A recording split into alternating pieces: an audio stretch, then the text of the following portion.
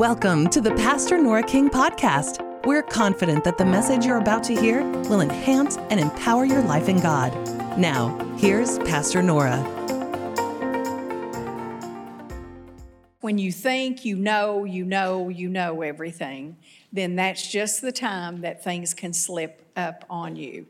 And when it comes to unconfessed sin, it is an obstacle, it is a blockage, it is a barrier to stand in the way from you getting from the Lord what you need, and listen to this, and what He wants to do through you in that prayer. There's a block there. He wants to use us to enforce His will upon the earth. Isn't that true? Thy will be done in heaven as it is on the earth. And so God's will that's done in heaven, He wants to bring it upon the earth. And so if you have unconfessed sin, then we're going to see here in just a minute that that's not going to happen. Now, what I want to do first, we're going to look at 1 John 5, 14 and 15. We're going to read it out of the King James, and then I want to read it in the Amplified, okay, just so you all back there know that. And so I'll start here in the King James. And this is the confidence that we have in Him, that if we ask anything according to His will, He hears us. So if we ask anything, He says, according to His will, what happens? He hears us. What is His will? This book that we have tonight, that we brought in here, or maybe that you have on your phone, an app you have on your phone. This is the last will and testament that has been left for the church. In other words, this will is an inheritance that has been given to you. But if you never read the Bible, or you don't read it very much, then you don't know what your inheritance is. You don't know what the will of God is for your life. And that's where a lot of people pray, but they don't receive very much from the Lord. But we can know, He says here, this is the confidence. You can have confidence. You can put confidence in God that we have in Him, that if we ask anything according to His will, He hears us. And so I tell you what I strive to do. I strive to put the Word of God in my heart and in my mind, and through that process, I understand what God's will in the earth is.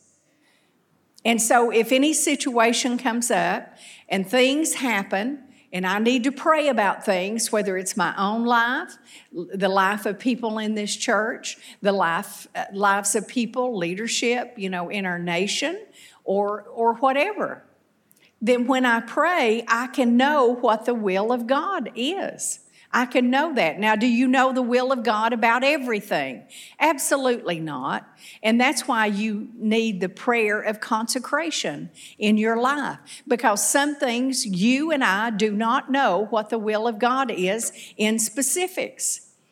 Jesus prayed that prayer, didn't He? He said, if it's possible, let this cup that I see before me, let it go from me, that I don't have to deal with that. But He did have to deal with it. He did for you and I, and it was the plan and purpose of God. God's got plans and purposes for you, and it's not in a chapter and verse necessarily.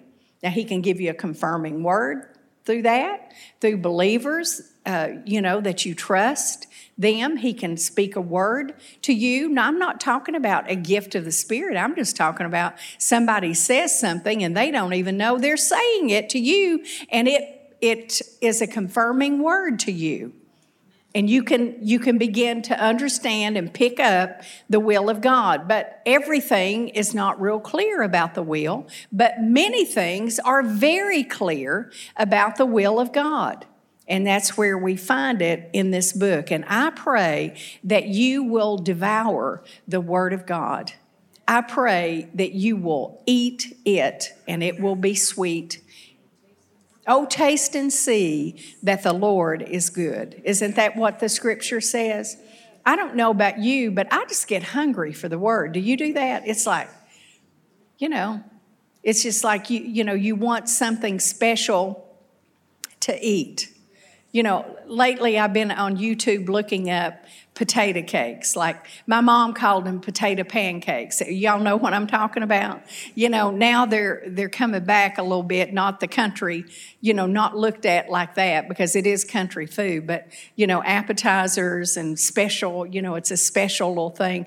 And so I've been looking that up, and it's like when I look up that recipe and listen to the people, tell you how to make it and the ingredients that you put in it. It's just really interesting, makes me hungry. And when you get in the Word of God and you begin to look and see, and God begins to tell you things and reveal things, and there's that hunger, and you eat it up, you devour it, but then what? You want more. You want more. And that's just the way it should be. That's the way it should be in the life of a Christian. And if you ever notice in your own life, or even, have friends that maybe you begin to see that they, start growing cold, what they stop doing? They stop getting in the Scripture, reading the Bible, listening to the Bible. They don't pray like they did, and see that's beginning to back off. And you don't want to do that. You want to press in. Amen? All right. So you can know what the will of God is in many, many situations. And when you don't know what the will of God is, that's when you seek the Lord. Lord, what is it? What would you have me do? Where would you have me go? Who would you have me share with? That's the kind of thing. And then He can bring you revelation and talk to you about that. And it says, and if we know that if we know that He hears us, whatever we ask, we know that we have the petitions that we desired of Him. Okay, what is a petition? We've taught petitions. Eddie's taught it. I've taught it. It's you write down a petition. You're very specific about it. Just recently, I agreed with someone on their petition. It's a specific request. And God says here, and we know that He hears us whatsoever we ask. We know that we have the petitions that we desired of Him. Now that's a good word, isn't it? So let's look at the Amplified. Can we do that? Let's just look at that, and we'll read it up here. And I love the Amplified Bible, don't you? I read it a lot. And this is the confidence, the assurance, the privilege of boldness. See, when you have confidence, you can be bold. No confidence, though, you don't know, you're a little shaky. And this is the confidence, the assurance, the privilege of boldness which we have in Him. Not that we're going to get, but we have in Him. We are sure that if we ask anything, make any request according to His will, in agreement with His own plan, He listens to and hears us. Now, is that not the best promise for prayer? I mean, that is great. There's a lot of great promises for prayer, but to me, that one is outstanding. So we can have confidence and assurance when we pray. We don't have to be wondering. We've got the will here. Make request according to His will, and then we find out what Scripture says that belongs to us, and then we pray it. See what He promises, and then we pray it.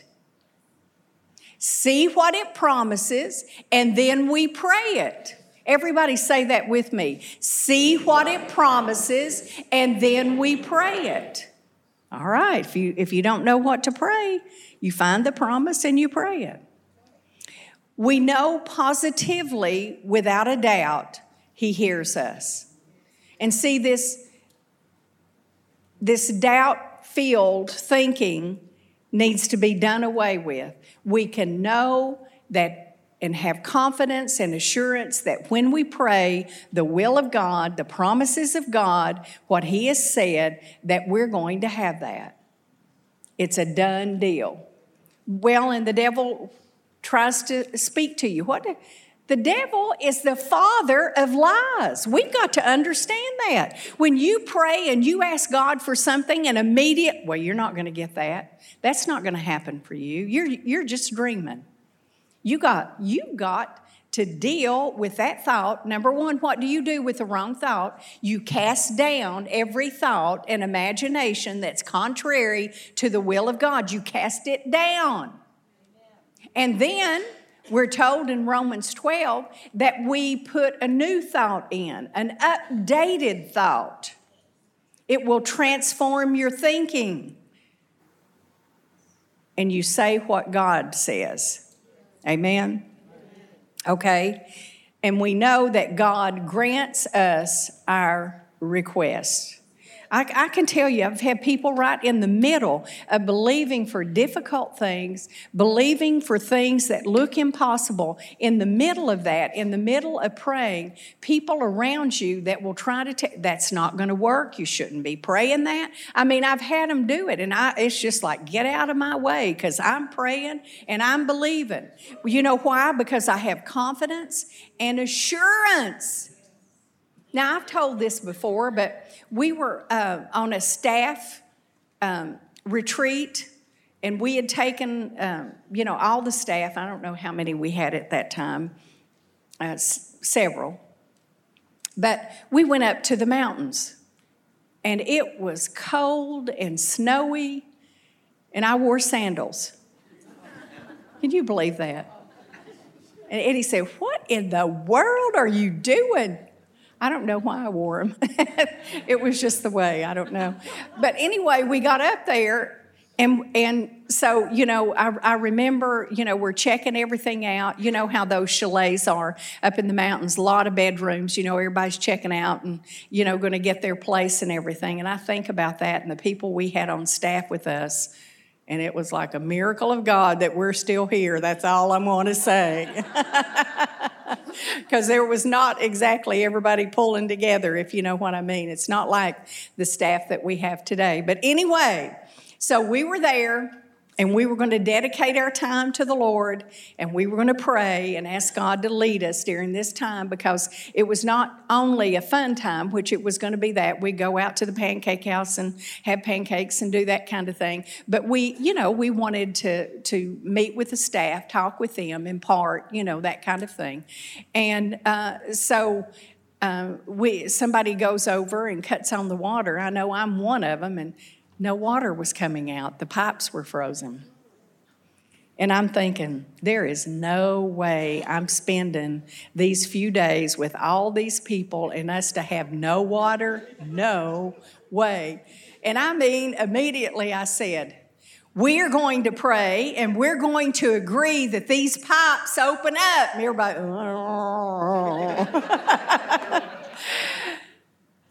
and so, it had to be God moving on me, I guess, because typically I'd think, well, I don't know if I want to pray that. What if they don't, you know what I'm saying? But we joined hands, and I said, now, if you can't pray in faith, you just stand there. But I want those of you that can agree in faith, let's pray right now. Oh, okay. And so we prayed, Father, just open these pipes up and let us be able to get water so that we can function during this time. I want to tell you, when we turned the faucet, we had left it on, and it was just a matter, it just had to be seconds, and guess what happened? The water came out. And you say, well, it wasn't frozen. Well, you believe what you want. I know what happened when we cut the faucet on. Nothing was happening. And so, I tell that because I don't care what other people say if that's in my heart. And we need it. That was not, that was just not a luxury. That was something that was needful for us. We needed water. We got to take a bath. Whatever. Have water to drink, to cook, or whatever we were going to do. But so I don't care if people tell you, You have it in your heart. You have that assurance in your heart. You believe God to do some things. Sometimes I don't even tell other people because they'll try to talk you out of it. So it's just, Lord, you know, Lord. And He does know. Amen? All right. So God grants us our requests. If we're open to communication and nothing is blocking, we receive when we pray. Is that correct? Okay, but then you have these obstacles. You say, well, I'm pretty mature in the faith. You know, I know about sin. I know that. But it's kind of like what I said when I taught on the unforgiveness. There's little things that come into our life that sometimes we just overlook. They become a part of our personality. They become a part of what we do and how we act. But that doesn't mean it's right. And maybe there's something that God wants to speak to us that is an obstacle or a barrier in our life from receiving from Him an answered prayer. So unconfessed sin is an obstacle that obstructs you from getting your prayers answered. Now, let's look at Psalms 66:18. Psalm 66:18. You need to see this. I know they're going to show it on the screen, whatever. If you don't have your Bible, you can look up there. But now listen to this. If I regard iniquity in my heart, the Lord will not hear me. Now, He's talking to people who are new in their walk with the Lord. He is talking to to people that maybe, you know, you're not new in the Lord. You've been doing this a little while. Or people that have been walking for the Lord, with the Lord for a long period of time. It doesn't matter. Everybody say, if I. See, what we want to do with that scripture is say, if you regard iniquity in your heart. Well, that's true. But we need to be talking and looking at ourselves and not other people. It's like when I talk and teach on marriage, and you know, we're putting out principles and things that, you know, we need to do in our marriages, you know, and I don't know how many times this would happen, especially during that marriage class that I did years ago. And boy, I wish my spouse was here. They need to hear that. And then, so I began to see, look, what we talk about here is not for your spouse. Now, is it for them? Yeah, it really is. But I'm talking to you. And so it's for you to do something about it. You cannot correct your spouse. The more you try to correct your spouse, the worse it will become and the more resistant that they will be. But who can you correct? You can correct yourself. You can take the Word of God. See, you got to put the right glasses on. You got to put the glasses on that you see the Word and you begin to implement it and you begin to take it yourself. Do not, listen to me, do not see the Word of God and say, that's so-and-so. That's my spouse. That's my children. That's my brother. That's my sister. Don't do that. Now, could it be them? Maybe so. But if that's the glasses and the lens you see life through, you will have things in your life that you never deal with because you're always projecting through the Word into someone else's life. And don't do that. You got to look at yourself. So he said, if I regard or approve or look at and see sin. Now, it's so important what you see and what you hear, what you look upon. I know the other night we had the television on and, watching one thing, and I fell off to sleep. You ever do that? I was really tired, and I just fell off to sleep. And when I woke up, it's like, my God, what is that? You know, which this and which that, and it's like, turn that thing off. I'm not putting that into me. What you hear, what you regard, what you see. can bring things into your life. So you got to stop that. You got to stop it before it comes in. Oh, well, you're just goody two-shoes. Well, no, I'm not. But what I am is I try to be, not that I always succeed, but I try to be careful about what comes in to my thinking, what I see. I don't want to see things. I don't want to see certain things. I don't want to see violence, and I don't want to see people mistreating people or animals or anything like that, because I don't want that in me. You mistreat an animal, you are headed for mistreating people. There's something evil in you if you mistreat animals. Oh my gosh. I'm telling you the truth. People that mistreat animals, there's something in them that's not of God. It's an evil thing. You need to get it out. Well, I just kicked the cat. No, you better not kick that cat. And don't kick the dog or kick anything, people or whatever. Treat people. And little old animals, what do they do? Why did I get on this? But little old animals, you love them and they just love you back. These beagles Eddie and I talk about, we must love them. We treat them like little babies. We do. And those little things will respond to love like I've never seen before. My little Maggie that is gone on, she was the same way. I would just look into their little eyes and tell them how much I loved them. And they know what you're saying and doing, But it's not just animals. It's your kids. It's your spouse. It's people. You treat people right. You treat God's creation right. But if I regard, if I approve, if I look upon, if I see iniquity in my heart, the Lord will not hear me. What's iniquity? Iniquity is wickedness. It's evil. Now, you say, well, I don't do that. Yeah, we do those things. God told us this so that we could not be that way and we could not do these things. But the Bible says if you have this wickedness, this evil, the sin that's inside of you, and you live your life that way, He said, God will not hear you. Your prayers will be hindered. Isn't that right? Now, here's the thing about Christians. If you're truly a Christian, you do not live in sin. You might sin.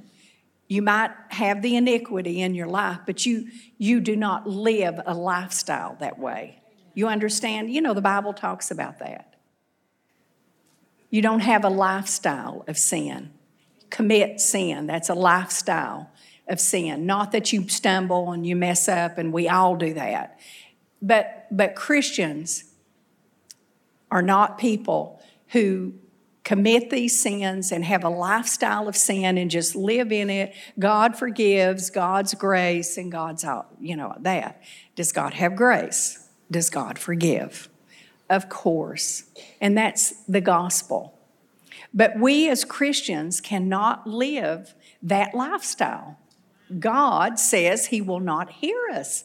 And if we regard iniquity, sin in our life, it won't be an obstacle in our prayer life that will stop us. And so we can't do that, can we? He said, if you allow sin in your heart, prayers are blocked from being answered. 1 John 1:9, very familiar with Scripture to many of you, maybe not everyone, but many of you. You acknowledge, you admit your sin. That's for you and that's for me. 1 John 1:9 is not for an unbeliever coming to the Lord. It's for the Christian. And so we acknowledge, we admit our sin. We can't blame it on some. See, we live in the United States. Everybody's a victim. Well, they made me do it. It was their fault. No, own up to it and just say it was you. Amen. Okay? People really respect that because there's not many people that do it anymore. They start blaming, put the blame out there. But acknowledge, admit your sin, And then as the Christian, you receive by faith this cleansing and forgiveness that God offers you. Now, once you do that, now see, we're talking about the obstacle of unconfessed sin. And once you confess to the Lord what's going on in your life, what the hindrance, what the blockage is, you receive this cleansing and forgiveness. And then, now listen to this, you rise up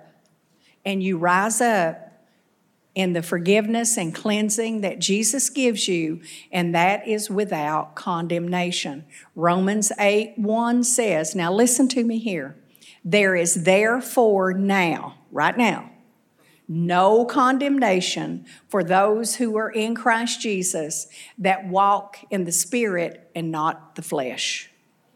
So you left the flesh, the sin, you left that, and you're walking in the Spirit because you did what Jesus said. Admit and acknowledge what the problem is.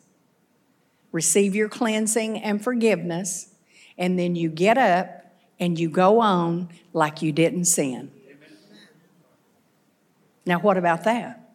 You get up and you go on like you didn't sin. Now, God doesn't remember. He takes it as far as the east is from the west, never to be remembered anymore. But do people remember? Will they remind you? Of course they will.